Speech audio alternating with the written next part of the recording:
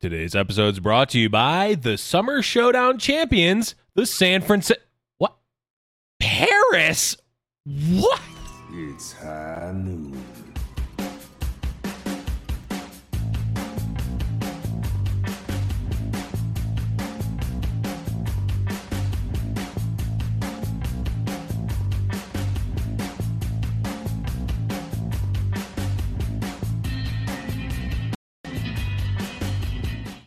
Hello, everyone, and welcome to High Noon Podcast, the competitive Overwatch podcast. I'm your host, Bill Blevins. With me, as always, is Deathblow. What's up, buddy? Not too much, my man. How are you doing after our little break? Oh, doing great. You know, I needed you need that week off, even though you know we're still playing games, we're still sitting in the same place. So you know what? The Overwatch League gets the week off. We get the week off. So I'm sticking to a little bit of holiday celebrations. We're actually in a bit of an area that has not had like this resurgence of the COVID stuff, right. So we're still mostly open. Yet. And things like that. We'll see how long that lasts for. As I know, like California is reclosing and things like that. So. And I've been in multiple arguments with people at 7-Elevens and gas stations and things about just wearing a mask forehead. Yeah. But so we're probably doomed and primed for a relapse. Yep. Of all the closings and everything like that. But just to kind of give you guys a little bit of insight into why we had the week off. I know I had to spend a little time with my family, some of which I hadn't seen in a couple months, things like that. So thank you for understanding. And we're glad to be back, and we're glad that Overwatch League is back. And thanks to them for lining up the holiday break with breaking the action, actually. They're going to do it, which I don't necessarily like the breaks. Yeah, don't necessarily need to do it, but if you're going to do it, you might as well line it up with a holiday, which is nice. So, yeah, that was certainly good for sure. Yeah, it's just nice to break up the action a little bit, too. So, before we get into it, let's get into some housekeeping. Of course, Blackwatch Report, keeping up with contenders, and Tier 2, I believe they had a guest on recently, so definitely check them out. Blackwatch Report, or some places it's Blackwatch Report, I believe, on Twitter. But if you want to keep up with Tier 2, Tier 3, all of that stuff... Or just make fun of Thorn's inability to spell the word report. Head on over to their feed, Blackwatch Report. They had Icy, the off-tank for Third Impact. Thank you, Shrug, for that info, that hot scoop. I'm sure I could have looked it up beforehand, but I am lazy.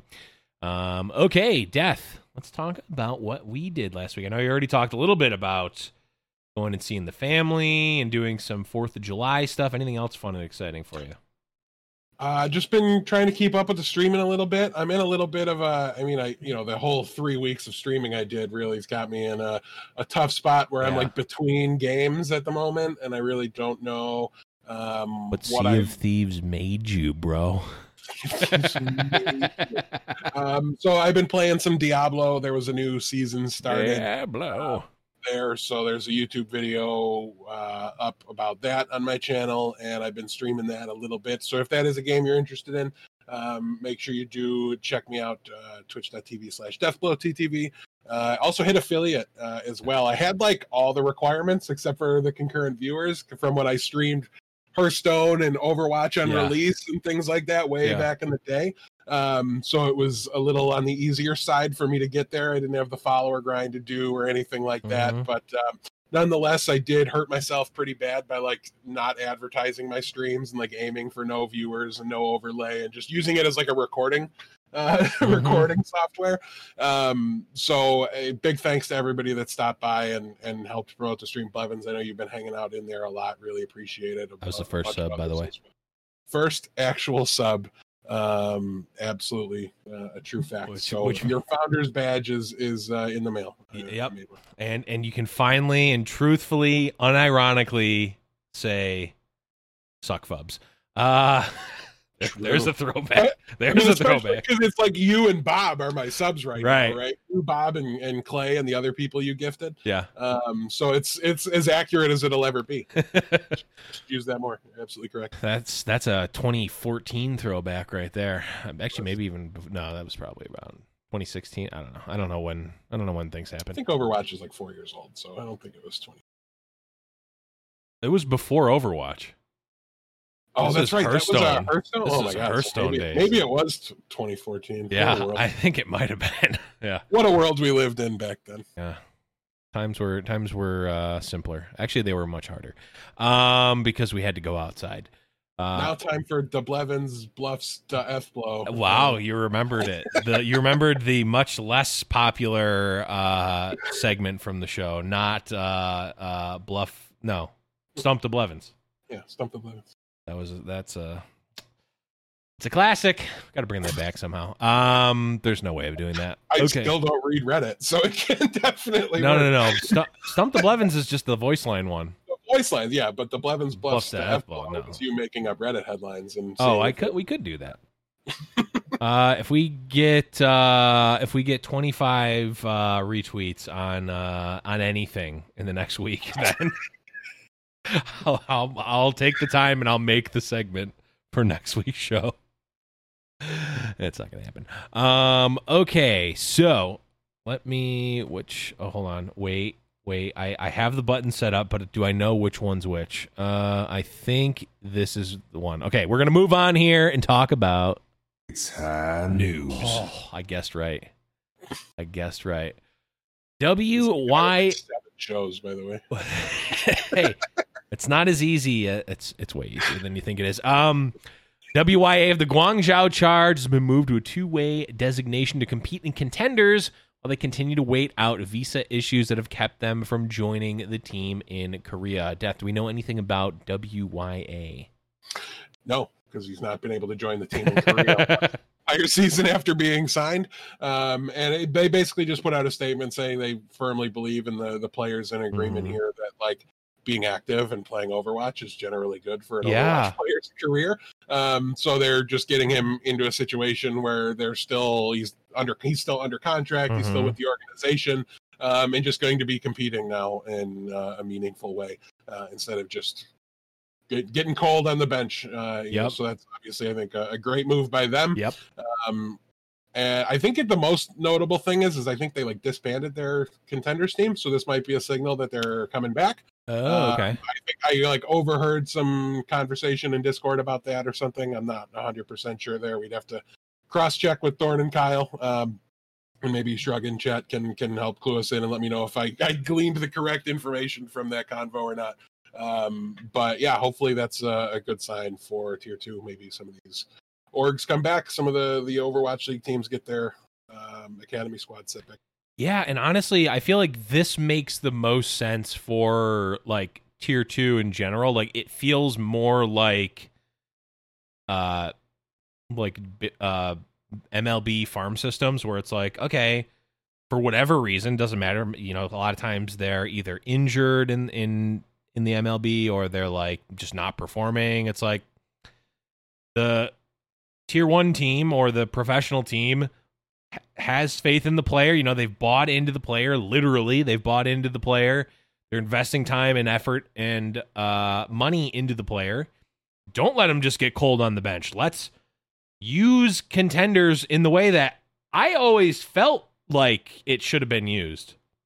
It's the Tier 2 scene, not because it's like the lesser scene. It's the feeder. It's the farm system. It's the place where you can stay, where professional players can stay warm, where they can cut their teeth, where up and comers can come and work through up to it. Like it goes both ways. It's not meant to be, you know, the second or third or fifth step on your way to the Overwatch League. It is for some people, but it can also be a staying warm, a warm up, all this stuff.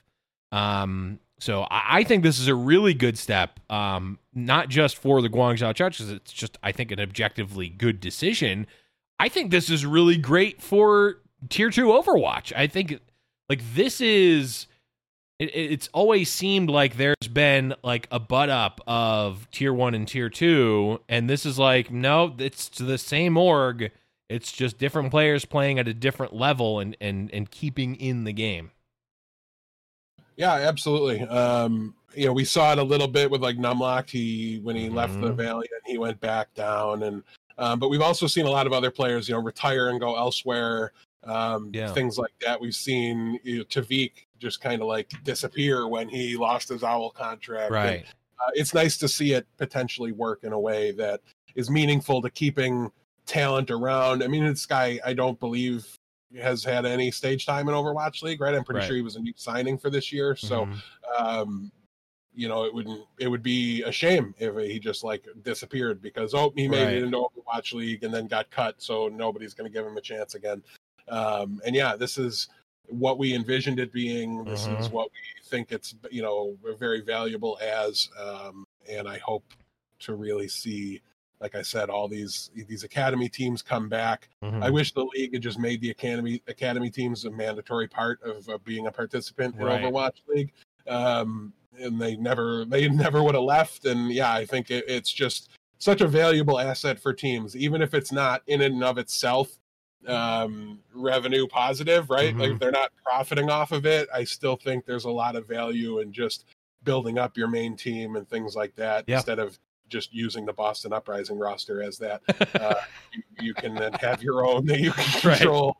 Decide who plays on it instead of only having those 5 players. I think all that is 100% correct. It feels more. I mean, we talked about this when Overwatch League first started, and like when Contenders first started before the Overwatch League. Like, this is what I thought it was going to be, and then it really kind of got to like, well, Contenders is partly that, but it's also like its own like self-contained thing, and then like that's where I think the headbutting or it's not really animosity, but the like, oh well, you need to support tier 2 and watch tier 2 and do it. It's like, yes, if you want to do that, but like the value, like you said, Death, the value of tier 2 Overwatch is not that it is a product that people want to, that it in and of itself, it is a product that people necessarily want to watch or like want to watch in the same capacity as Overwatch League. I mean, go to any minor league baseball game, maybe not any, but most minor league baseball games. So like they're not, some of them are, but most of them aren't like filling the seats and, making a bunch of money. And like, that's not the point of a minor league baseball team. Maybe that's a flawed system in general, but it works for these organizations. So what Guangzhou Charge and some other teams have done feels much more like an organic use of tier 2. And I think starting there is better than like, okay, well, we have this other tournament and it's not Overwatch League. And like, a lot of people argue that it's similar level, but it's definitely not, right? Like some players are good enough to play in Overwatch League, obviously. It's not the same level as Overwatch League. It's not tier 1 for a reason. But people are arguing that you should watch it and love it as much as tier 1. It's like, what? Why? Like, we're not watching the NBA D League in the same way that we're watching the NBA, right? Like, and you shouldn't. That's not what it's for. This feels like a much more natural usage of Contenders, and I think that from this it will build up organically and naturally, and I think it will be better for both tier 1 and tier 2 overall. So, agreed. Stepping off the soapbox for a second, because we haven't really talked about it in a while. But okay, people got sick of us making slight jokes. The we're just not Contendies truthers, okay? And if you want to hear a bunch of Contendies truthers talking to each other about how great it is, check out Blackwatch Report on their own feed. Let's move on. It's tournament talk.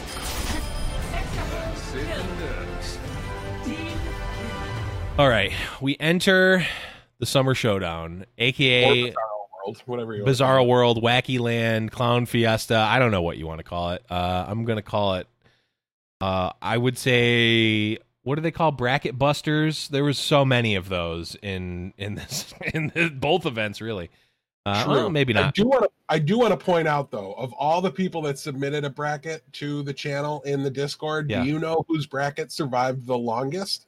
Well, I know what yours was. Really? Oh, it was me. Everybody except for me was out on the second game of the weekend, and I was out after the third game of the weekend. Wait, did you pick Toronto over LA? No, that was when mine broke. You're looking at the bracket as it sits there. Oh, okay. But the first game, Washington. Houston versus Florida. Houston versus Florida. I was the only one in the entire Discord that took Houston in that one, and then literally nobody took Toronto there. So, So I lasted exactly until that Toronto game. I was gonna say. Did they release like stats for like the picks? Like, did anyone have even close to a perfect bracket? I don't know that anybody had a perfect bracket. I didn't see anything about that. I can't imagine. No, nobody. There's no chance. Nobody would have got it perfect. I mean, the Asia side, nothing over the top crazy happened. Right. I think I had it correct until the final game. Yeah, so that was nothing crazy there. And honestly, if you weren't picking with your logo on your hat, you probably would have been about there as well. Yeah.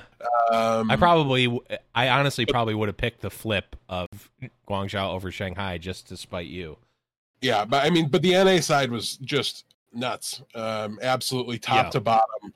The first stage, there was one game in the knockout round that went the way you thought it would, and that's as high of a seed as possible versus as low of a seed as possible. Those should be the ones that are like chalk, but a lot of teams kind of shot themselves in the foot picking opponents, and that's why that's such a fun, dynamic, fun way to handle tournament seedings and picks. I love that we're doing that.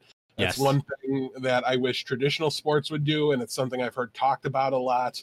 I absolutely love that high seed picks their opponent. And looking at you, Florida, what were you thinking? You just like, as Dante said, like, it really felt like I was free farming you guys for 3 maps, so I don't know what you're doing picking me, but thanks. I really appreciate it.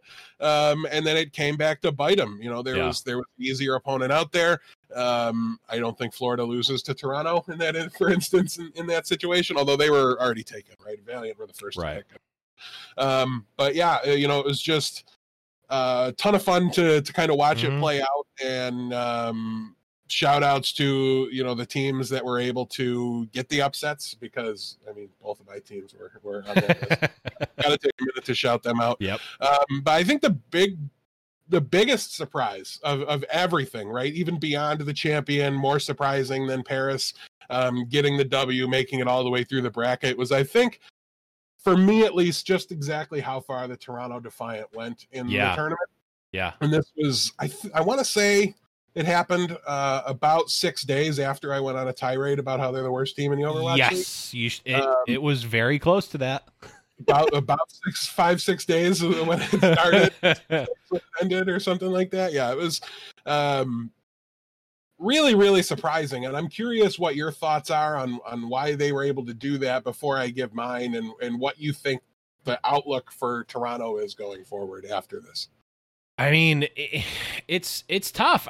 You look at a team like Toronto, and on paper, if we don't look at any of the matches they've played, you look on paper at the roster, this is a good team. There's not too many reason to think that they should be as low as they are, or as bad as they are. And it's, you look at someone like Surefour, it's like, well, he should theoretically make your team, if not meta proof, meta resistant. So I don't want to call it a meta thing.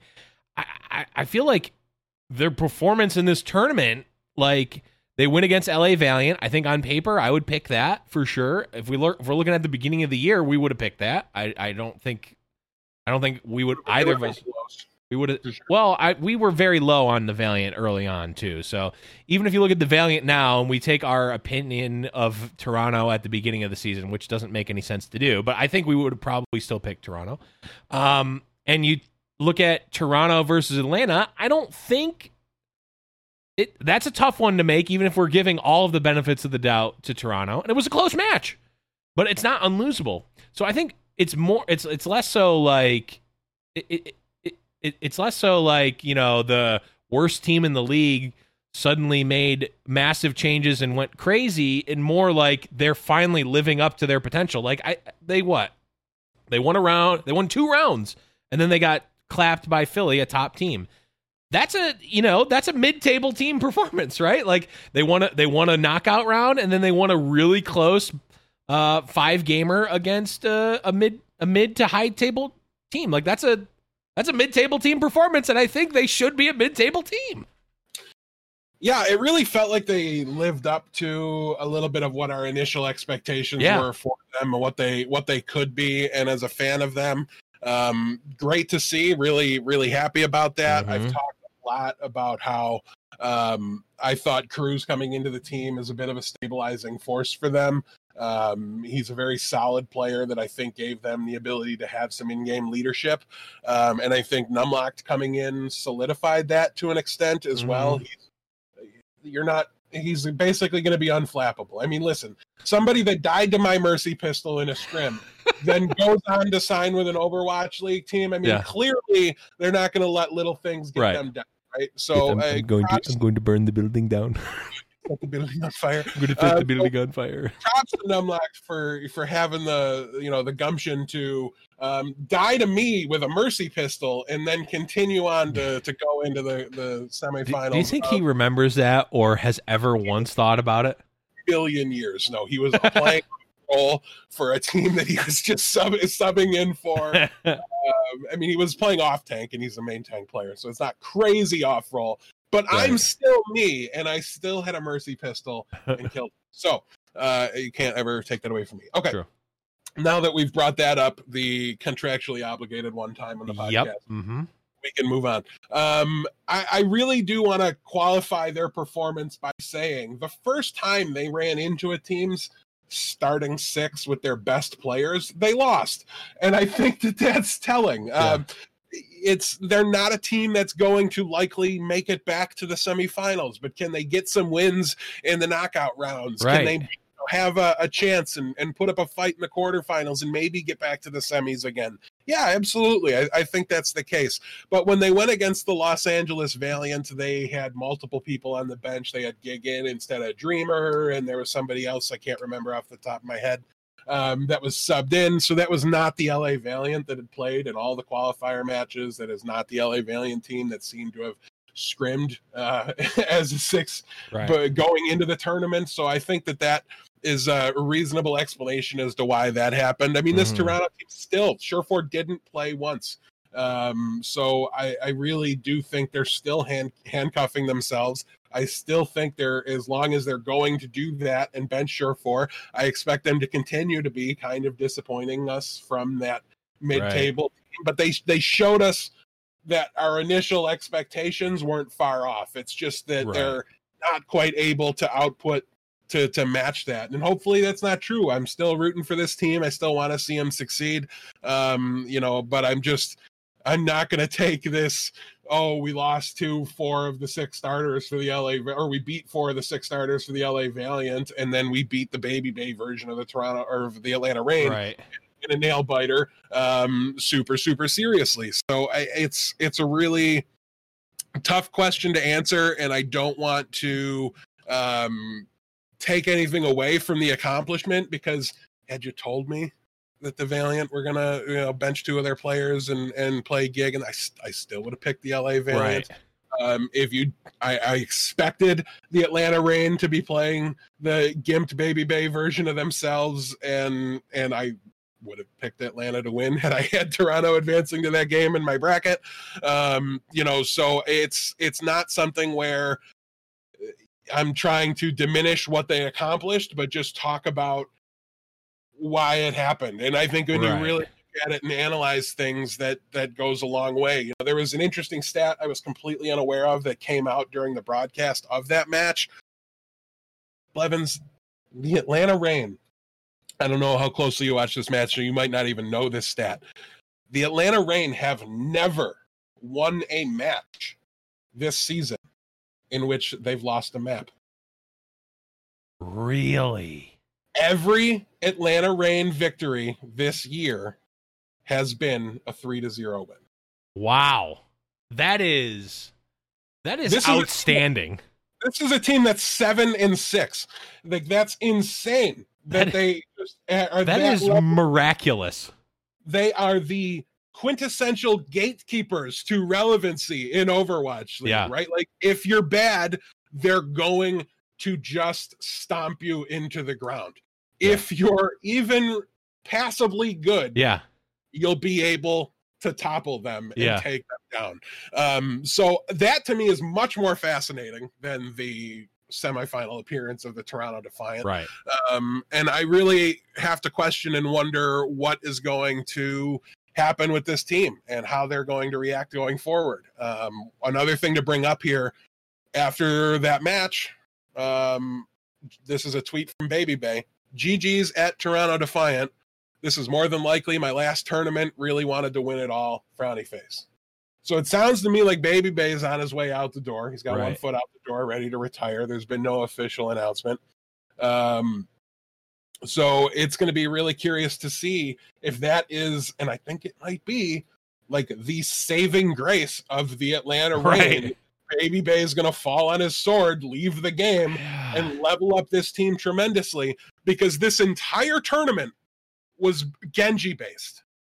Right? Everything, it was defined by Genji, whether all the teams at the beginning of it were playing it. You know, there's a lot of talk about how, this meta fits Houston perfectly and it's the right time. If not now, when is Houston going to win and all these things? And they were the Cinderella story going into it, right? After they took out Florida, because they were on people's radar. The analysts that sat down and watched their games go, oh no, this is not the Houston of before, right? This is not them. They're playing sharp, they're playing clean. This is much different, and so people were very ready to buy into them, right? I think they were the teams that people were really looking at. But for all they've added to their roster, for all they've got on that squad now, they don't have that elite Genji player. And this isn't Tracer Season 1. This isn't a hero that you should have expected them to need and have. Right. And to be honest, they have Blase. They signed Hydration. Right now, Hydration isn't an option because he's busy playing your Orisa and your main tank role. But you know, they've got Dante, who's very flexible, and they've got Linkser, who's played it in the past. So they've got 4 players on the roster that can reasonably be expected to pick up Genji and perform decently well on it.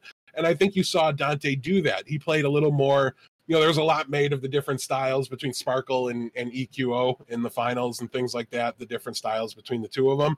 And I think Dante plays more that EQO style, that I'm not like my Genji's not going to be the highlight reel thing, but I'm going to stay with my team and I'm going to support them and play with them and play around, you know, our Carpe, which, and for Houston, that's Linkser when he gets to play Asher, the Widow, you know, and try to protect and, you know, do a little more things like that, right? You can, if you watch the finals, you'll know what I'm talking about, and you've seen the difference. It was a very good example of the difference in the styles of Genji play. So, you know, but this meta spoke to Genji, and maybe Atlanta didn't come to that conclusion in their scrims or whatever, but Erster was right there, right? And he didn't even come out in this game, and he is that, right? He is that, potentially at least, that Sparkle level pop off carry projectile nutbag on that particular hero. A little bit last year, right? That was one of the things. He would just pull out Genji when it was awful and just murder everybody with it, and like it was incredible. And so to not see him show up and not see him participate in this tournament that was won and defined by Genji play in the long run, it was a little bit hard to watch. And I've been saying that about Atlanta all year long, and we joked about Sideshow's tweet about what if like Edison and Erster, like that would be so crazy. That just worked out that way. And the funny clap back from Baby Bay is hysterical and we loved it. Yes. But it was also always right. So if Baby Bay does retire and leave the team or the organization, wherever he's going there, I know there was a lot of speculations about Valorant, and to be honest, I say this about almost every hit scan that's made the move. It might be a better fit for him, right? Yeah. Like a pure hit player. He comes from CSGO, right? I believe so. Yeah. So or CS, there's at least a lot to make you think that makes sense, right? That right. kind of a move would make sense for him. But I really think there's a chance this levels up the Atlanta Reign tremendously. Yeah. By forcing them into like, okay, unless it just becomes Edison and Sharp, which is the most Atlanta Reign thing I think they could possibly do at this point. Just continue to ignore it. But yeah, I don't know. It's going to be really interesting to see what Atlanta does from here. But yeah, the 3-0 or get bodied squad is maybe about to see some changes. But yeah, I guess that means we should talk about the finals now, Blevins. Well, we should probably go over the brackets at some point. We're talking about these brackets and haven't told people what they're actually. I mean, you've probably seen them already. I kind of thought people had just seen them for the most part. If you want to read through them, go ahead. Nah, I'm over it. The one last thing I don't want. I won't harp on it, but I will just bring up the point again. When it comes to Erster, when it comes to Surefour, like what? Why? I want to know why. I want something, even if it's like a hollow, like, oh, they're resting or they're taking time off or they're like. I want something. Like, why in the world are you holding on to Surefour or Erster and just not using them? Are they not good enough? Is it the scrims are saying that they haven't been the best option? Like, it just seems like if you're benching a top player on your team, I mean, does that ever happen in the NFL, Death, where there's a player that is a top wide receiver is benched and there's no public reason? Does that just happen? It seems like it wouldn't. Like there's some sort of injury report, or I'm going to say no, but yeah, I think that's what you would tend to see if it was going to happen, right? You'd see like a vague injury report listing or something like that. You've seen stuff where maybe the reason wasn't publicly known at the time, but like it's usually something like they went home because their wife was having their baby, right? You know what I mean? Like it's some personal family reason, and I'm sure there's corner case examples out there. Feel free to send them to me and remind me or whatever. I don't mind. But generally speaking, no. You do get some kind of, at least whether it's accurate or not, you never know, some kind of reason given. But that could just be a function of the reporters are so much better. So why try to hide when it's a phone call away from them finding out anyways, or whatever. But yeah, I mean, generally speaking, no. I mean, you do have players that become like disenchanted with their team and want out. You've got your Terrell Owenses of the world that are like, those are like locker room problem diva players. Right. Diva, the Overwatch character. DIVA. DIVA, not D.VA. Yeah, I mean, no, you really don't see anything like that. It's very weird. It does seem very weird. There's times the general consensus doesn't agree with who the better player is and the starter doesn't go out. I guess that's a thing, but I don't know. I can't imagine that's the case. And like you said, you should be meta proof when you have a player like Surefour. So, and you combine that with maybe some tweets from Surefour about like, this is why the game feels so bad to play right now. Like he had an effective HP and it was very thoughtful. But he's still streaming. He's still playing the game. It's very hard to wrap my head around it and really make sense of what's going on with them. So yeah, I'm with you. I'm a little lost there. Yeah. Well, I mean, it all goes back to transparency. There you go. Take your High Noon Podcast bingo squares. We've covered a couple of them so far. Okay, Death. Which finals do you want to talk about first? We should probably talk about the NA side. Finish the convo about the NA side. We haven't brought up anything about Asia yet. So yeah. Okay. So we've got Paris Eternal winning 4-3 against Philadelphia Fusion. Death, break it down. As close can be in a pretty high stakes situation. I mean, as high stakes as one regular season win can really be. The one thing that really bothered me about the tournament, this is more on the Guangzhou side of things, I heard them like calling themselves champions and stuff. You're not the champion of anything. This isn't what Summer that Showdown. was. This is part of why I don't like tournaments, and I try not to harp on it, but like context matters. And the context of winning the finals of these tournaments was, if I win, we get 3 wins added to our schedule, and if I lose, we get 2. So yes, context matters, and that doesn't artificially pump these up to be more than they were. These were just like extracurricular regular season games, and there's narrative, there's hype, there's checking in on who the best is, and there's all those things that are very true. And this does speak a lot to the power levels of these teams, because they weren't half-assing it, they weren't giving partial anything. These were all teams that were going all in, trying their best to win here. So shout outs to the Paris Eternal. They put the league on notice that they are the team to beat right now on the NA side of things. Yes, that's over the San Francisco Shock, because they beat the San Francisco Shock 3-2. Another team that just maybe doesn't have the all-star Genji player on the roster. So yeah, they let him go, right? That was Architect for them. This was an incredibly close, incredibly fun match. So was the semifinal with San Francisco. I highly recommend everybody watch both of those matches. I think this one even went down to so it was map 7. I'm trying to remember if this was a Koth map or not. Anyways, but yeah, it went as deep as possible to the very end. My recollection is like the last fight, whoever wins, it was taking the whole thing. So it absolutely a treat to watch. And yeah, Paris comes out on top in large part because Sparkle is just a beast. Yeah, and was able to take the whole thing home. I trying to remember the exact circumstances, and I watched the Asia side of the bracket before the show because I watched that first essentially on the weekend when it happened. It was farther removed from my mind. I probably should have just watched both finals though. But yeah, Sparkle popped off. I've been talking a lot basically since like FD God and Eggsy kind of announced their arrival in the Overwatch League early season, about how terrifying this team would be once Sparkle got here. And there's still problems on the roster. I still don't think Ben Best is a world beater main tank outside of his Reinhardt, but that said, his Orisa play looked much improved from what we've seen in the past, to the point of like incredibly passable, if not solid to good. And I think that really helped solidify all their weaknesses and just kind of give Sparkle the room he needed to pop off and get the W.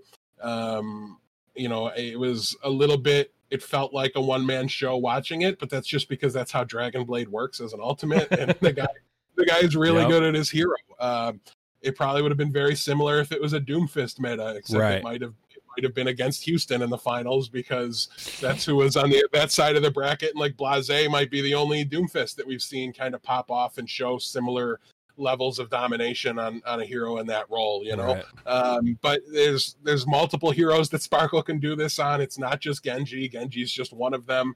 They're, as long as they get metas where they don't need to play Winston along with those heroes, I think that they're going to be very, very difficult to contend with, and they're at bare minimum going to give everybody a very long, drawn out, bloody fight if they're going to get a win off of Paris going forward. So, we saw Sparkle pop in and maybe not have the same impact that we initially thought, but by the end of this tournament, I don't think there's too many people that still doubt the impact he's going to have.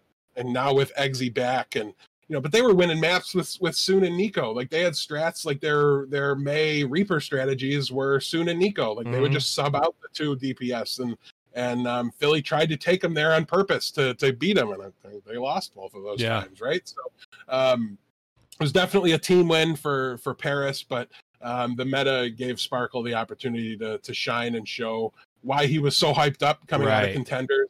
why they were willing to have a 17-year-old that they couldn't play for half the season on the roster, just sitting around waiting for it, because he is that good. And when you combine it with their complete inability to miss on free agency signings this past offseason, between FD God, who came out of literal nowhere, and how now his Lucio was like mind-blowing when we first saw it, and then his Brig play was whatever, but even his Brig's better. Ben Best, props to the coaching staff for Paris, really shored up all their weaknesses, helped their players improve and things they needed to improve on, and we're seeing it pay off fast, and I think we've added a third powerhouse essentially. Not if you ask me to predict San Francisco versus Paris for this weekend, I'm picking San Francisco, but Paris is right there now, right? This is what they needed to do to announce that they might be one of those top three with Philly and San Fran. And I'm excited for it. It only makes things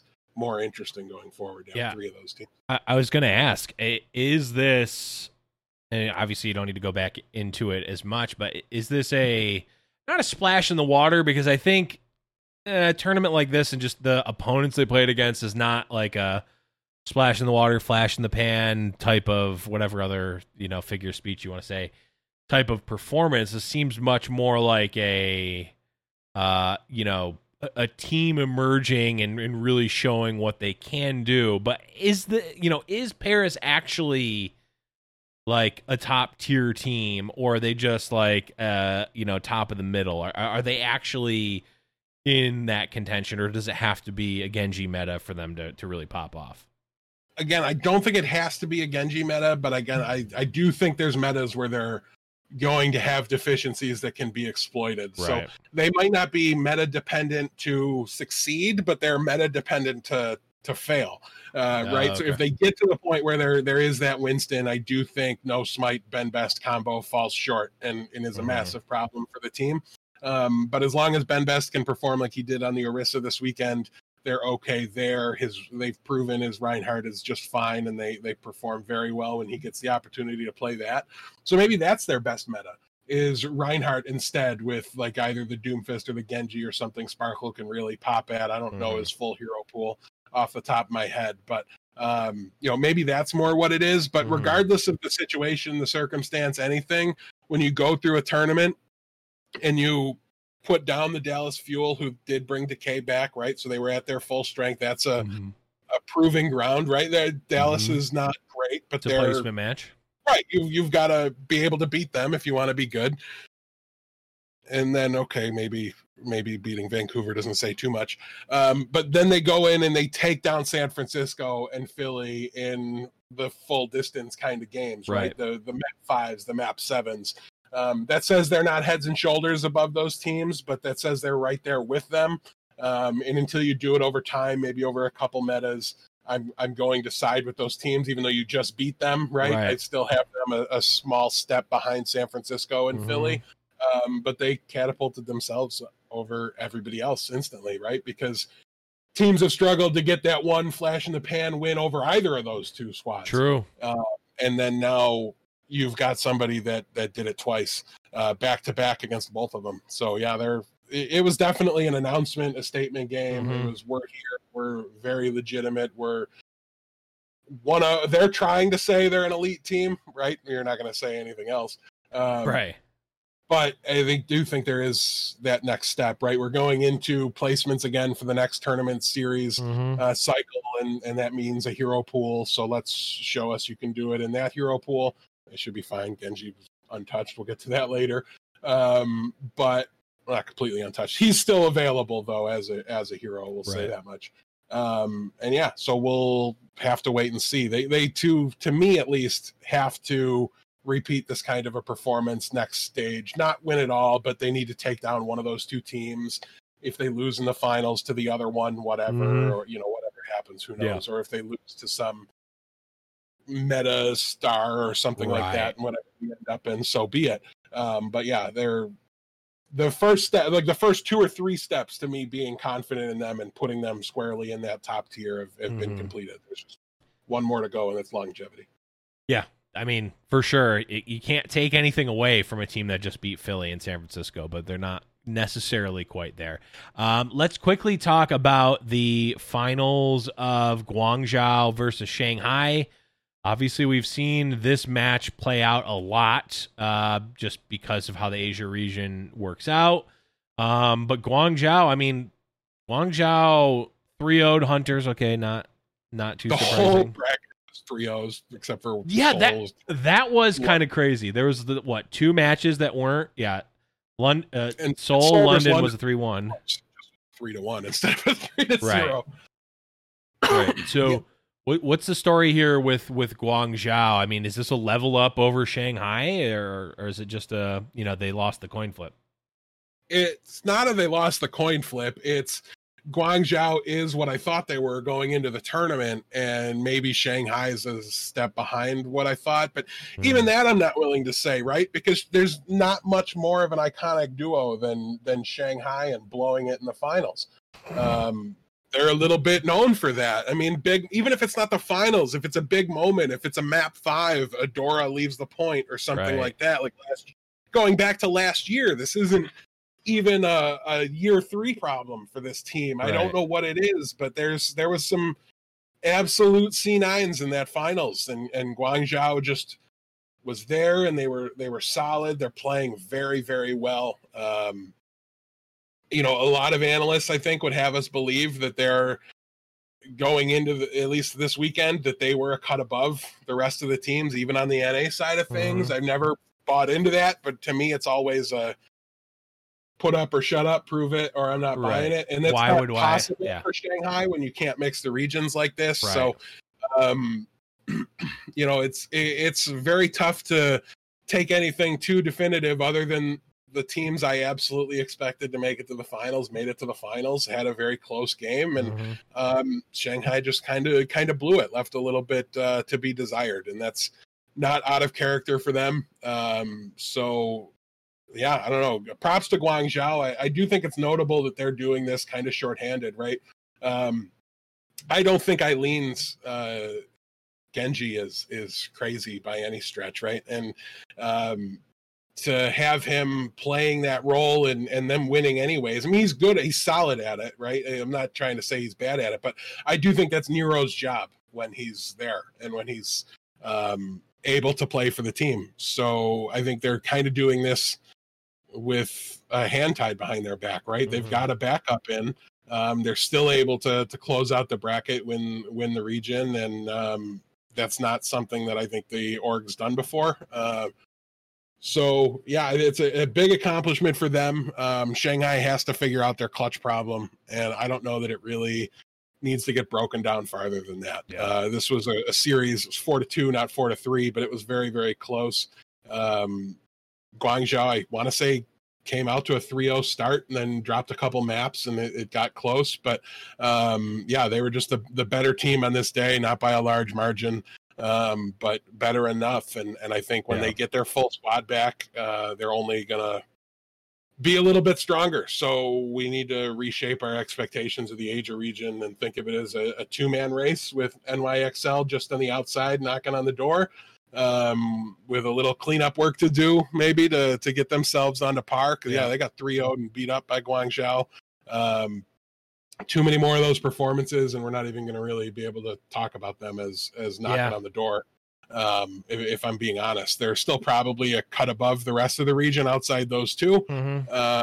But it's the gap's widening, not closing for New York. You only get to flex we were the best team in season 1 and season 2 at points for so long before it stops mattering at all. Right. And to me, as long as you have that qualifier of at points, it doesn't matter. Right. Sure. So, I mean, that's certainly reasonable. And they're not doing themselves any favors. So, it's getting harder and harder to defend that. But nonetheless, that was your summer showdown for Overwatch League 2020. I don't know. Do we know what the next one's going to be called? It'll probably be something dumb that they should consult me on. We should have some say in naming these. Yeah.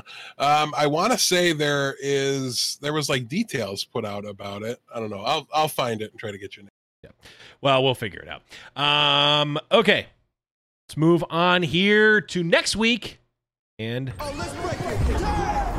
start with the meta death. May, Widowmaker, Orisa, and Ana are banned. Yeah. Widowmaker is definitely telling, but I think it mostly just confirms we're going to see a lot of Ashe, as that's likely to be very, very important. No Genji here, and that was the defining character coming off of his patch. I think as well, Hanzo got buffed in that same patch. It was really a Shimada patch instead of just a Genji patch, but Genji got the much better end of that exchange in the buffs. So maybe we do see a little more Hanzo. I know a couple teams wanted to pull it out at times in the tournament as well. Ana's gone. Nano Blades are big, but Brig was the more likely duo in the tournament. That was because of the armor pack, like overhealing would put armor on a character, and I believe that's out now.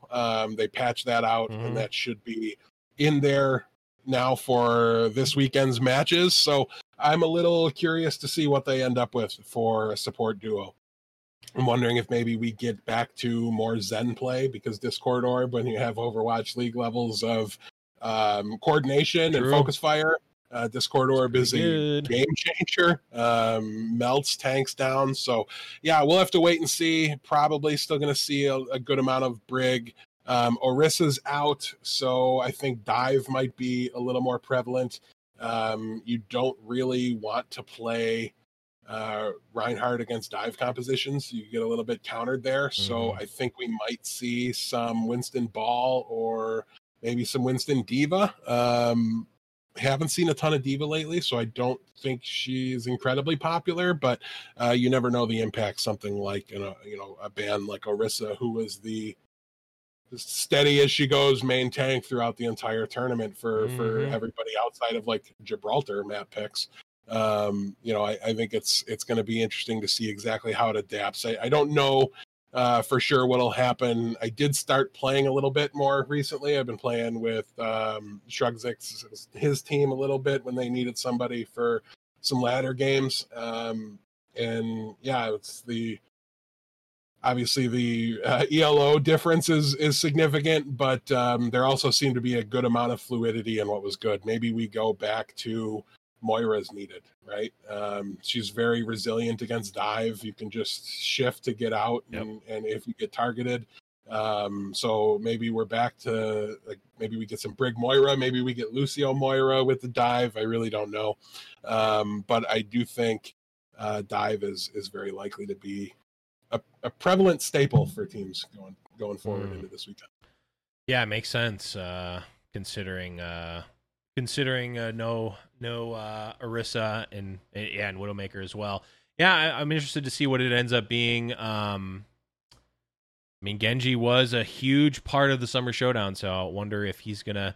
I'd be interested to see if he is making it as a like staple meta pick, or if it's just like we have a Genji specialist, so we've unlocked the ability to play Genji here. That's what I think that would be cooler, but. I think that's what we always want. You don't want any one hero broken and teams unable to function if they don't have them. Right. But that's very hard to accomplish from a balancing standpoint, and not 100% sure. One thing I can tell you, and I've always been very open about how little I understand about this particular topic, the effect of armor from Brig being put on these backline heroes. Yeah. All I know is people don't die when they have armor, right? Like, it just seems near impossible. So with that change being in there, it could really shake things up. And maybe, your Brig is just able to hard shut down the Genji now, right? Because you hit the shield slam on it, and your DPS is actually able to take them out instead of they just unstun and then dash away and they're fine again, or start deflecting and they're okay. So yeah, that to me almost more telling than the Genji patch. I think the Brig patch might be more impactful, right? Just because of how intricate the damage crunch numbers were with armor packs. And she'll still have rally. I mean, I don't think Brig's going to become bad. But now you're talking about once every 3 fights or once every other fight having the ability to provide armor to your team instead of, 3 times in a fight until the cooldown comes up. I get one of them back, and then I get a 4th one. Now we're talking like 5, 6 armor packs I get to throw around on my backliners. It's a very different conversation, and it's a very different level of effectiveness that the hero can have. So yeah, I would love to see it where it's not mandatory, but it's hard to imagine we'll get there in a world where it looks like we're headed more towards dive than it does something deathball. Okay, well, with that being said about the meta prediction, let's talk about the matches that are going to be playing with that meta. Starting on Friday, we have Vancouver Titans versus Paris Eternal.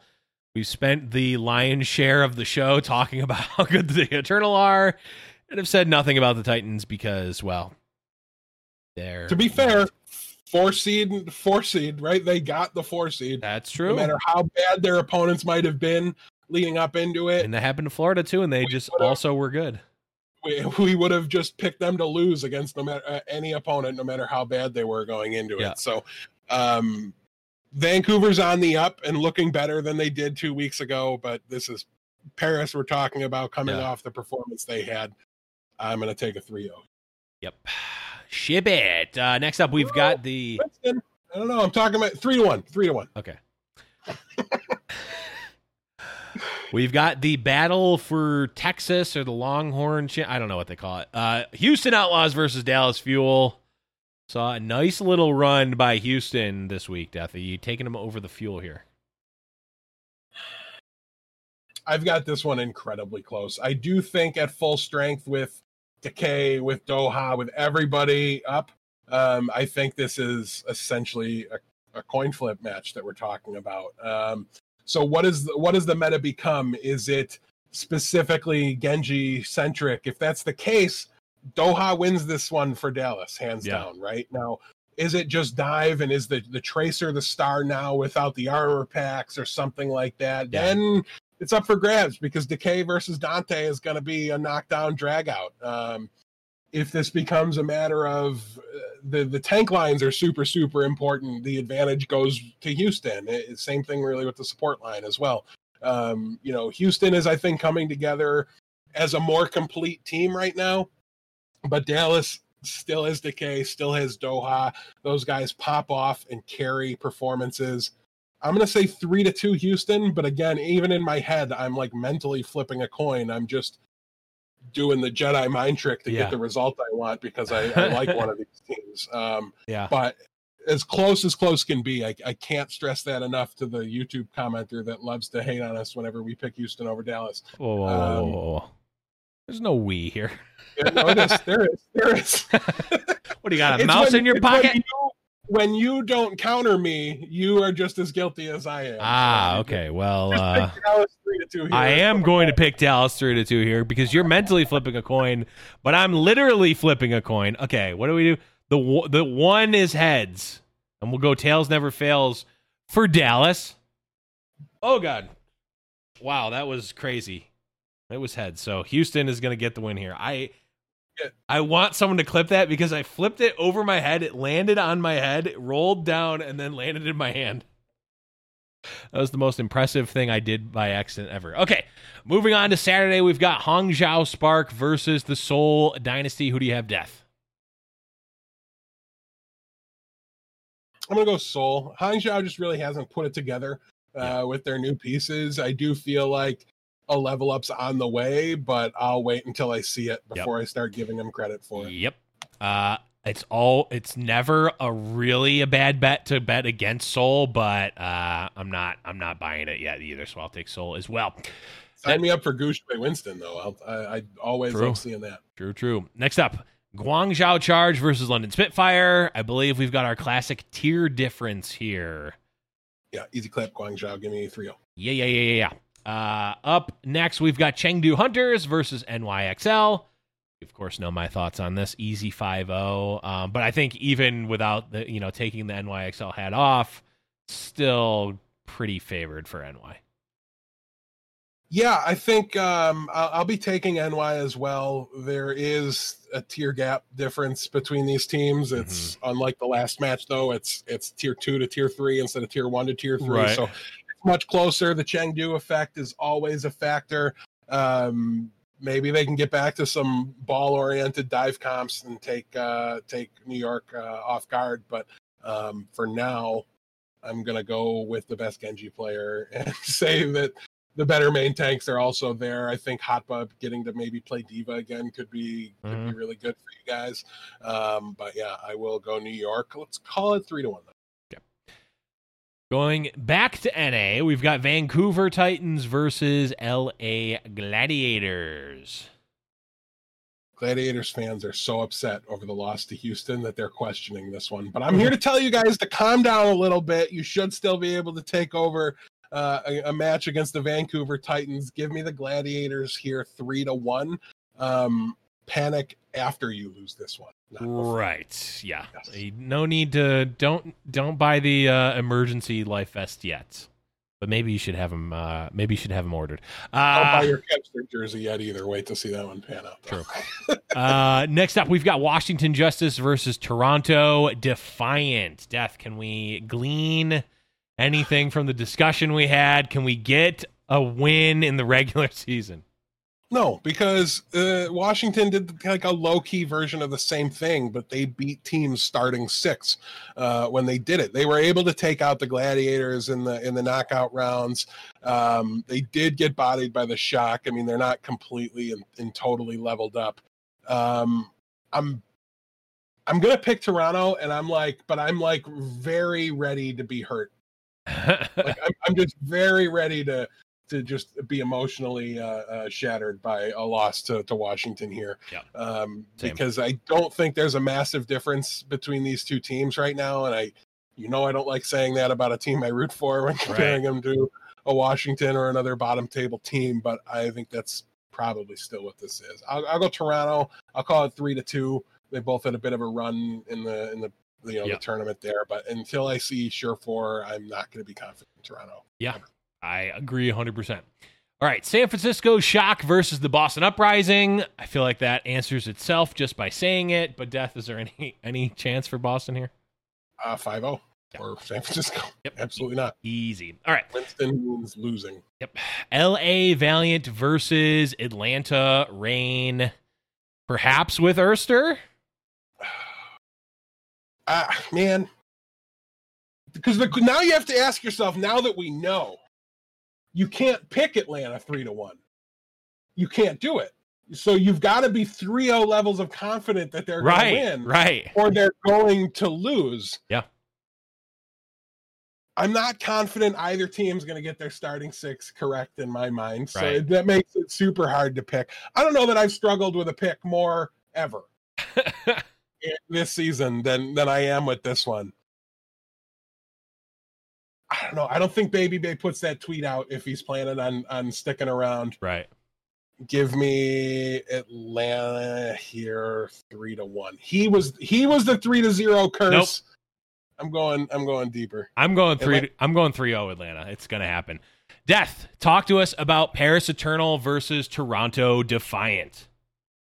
No, thank you. Paris 3-0. Yeah. Atlanta Reign versus the Florida Mayhem.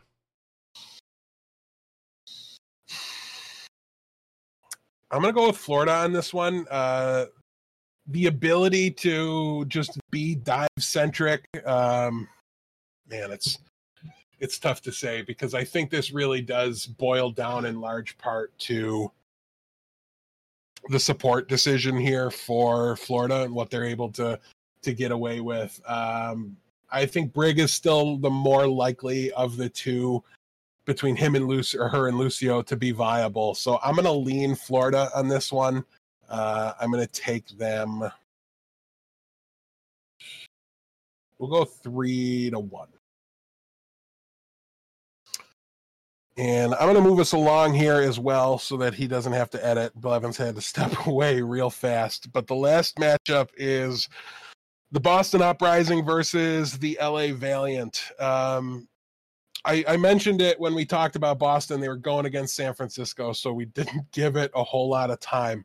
I think Boston's resurgence and their ability to appear passable and play okay was a bit meta-dependent. I don't think they have almost any of the pieces that they're going to need in order to find success in this matchup.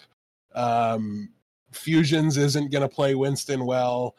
Color Hex or Jerry aren't going to be able to play either Tracer or Genji passively. Like, I really think Boston is woefully ill-equipped for the meta that's coming up, and I'm both rooting for and expecting them to be head and shoulders the worst team in Overwatch League going forward. Blevins, I did out you for your bio break. I figured kept going so you don't have to do any editing afterwards, but we need your picks. I wasn't gonna do editing anyway. But if I left a 3-minute break in there, you'd have had to. But I'll be taking the Valiant here 3-0. Okay, I like that pick. We need your picks on Atlanta versus Florida and Boston versus Valiant. Okay, so again, I'm sticking to and adhering to, of course this means it's going to be broken this week, the Atlanta has to 3-0. So I can't in good faith pick the 3-0 versus Florida. So I'm gonna pick a 3. I'll go a 3-1 for Florida, and for Boston versus LA Valiant. I mean, I'm not picking Boston against anyone right now, for any conceivable reason. At least, right now. We've seen one good Tracer game from Color Hex like ever, cool. And we've seen him try it 5 times, right? Yeah. So it's so hard to imagine that they're going to be able to find success in this meta game. They're very linear. They need to be on double hit scan with Reinhardt as your main tank, right. And without that, they're just doomed. F's in the chat for Myunbong, who will never find success. Despite playing absurdly well all year. He just has to hope that he gets picked up by another team, because the Boston Uprising are the contenders of the Overwatch League. Overwatch League Academy. Yeah, they are the Overwatch League Academy team. That might end up being our show title. But that is actually going to be the end of the show. Death, anything else we need to cover before we get going? I think that's it, my man. All right. Well, thank you everyone for listening again. Make sure you are heading over to discord.me/highnoonpodcast. If you haven't already, you can also head over to patreon.com/highnoonpodcast to support the show. You can find us everywhere on the internet, High Noon Podcast, at High Noon Podcast on Twitter, Spotify, iTunes, all of that good stuff. And thanks again for watching. For Deathblow, I am the Blevins, and remember, it's High Noon.